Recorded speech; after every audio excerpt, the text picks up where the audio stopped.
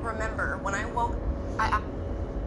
I remember when I remember when I absolutely. Yeah.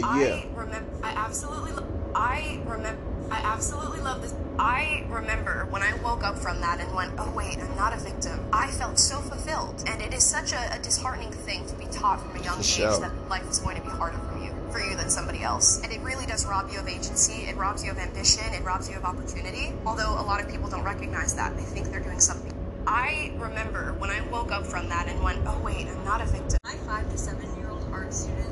I absolutely love this question, so let's talk about what the right and or conservatism has done for me. Conservatism woke me up out of my victim mentality. I now know that I am not a victim because of my race, and I am not a victim because I'm a woman. It has given me an amazing amount of respect, love, and pride for this country, the values of which it was founded on, and the people who work every day to uphold those values. Conservatism has pushed me towards true education, not the ridiculous ideology and nonsense that is being taught in our public school systems as of today. I've chosen to focus on myself as an individual, not broad sweeping movements that are forced upon society like the left does. And conservatives are out there every day fighting for me to have freedom of speech, fighting for me to be able to protect myself, fighting for me to have my personal property, fighting to uphold all the rights stipulated in the U.S. Constitution, and most of all, fighting so that U.S. citizens control the government rather than the government controlling the citizens.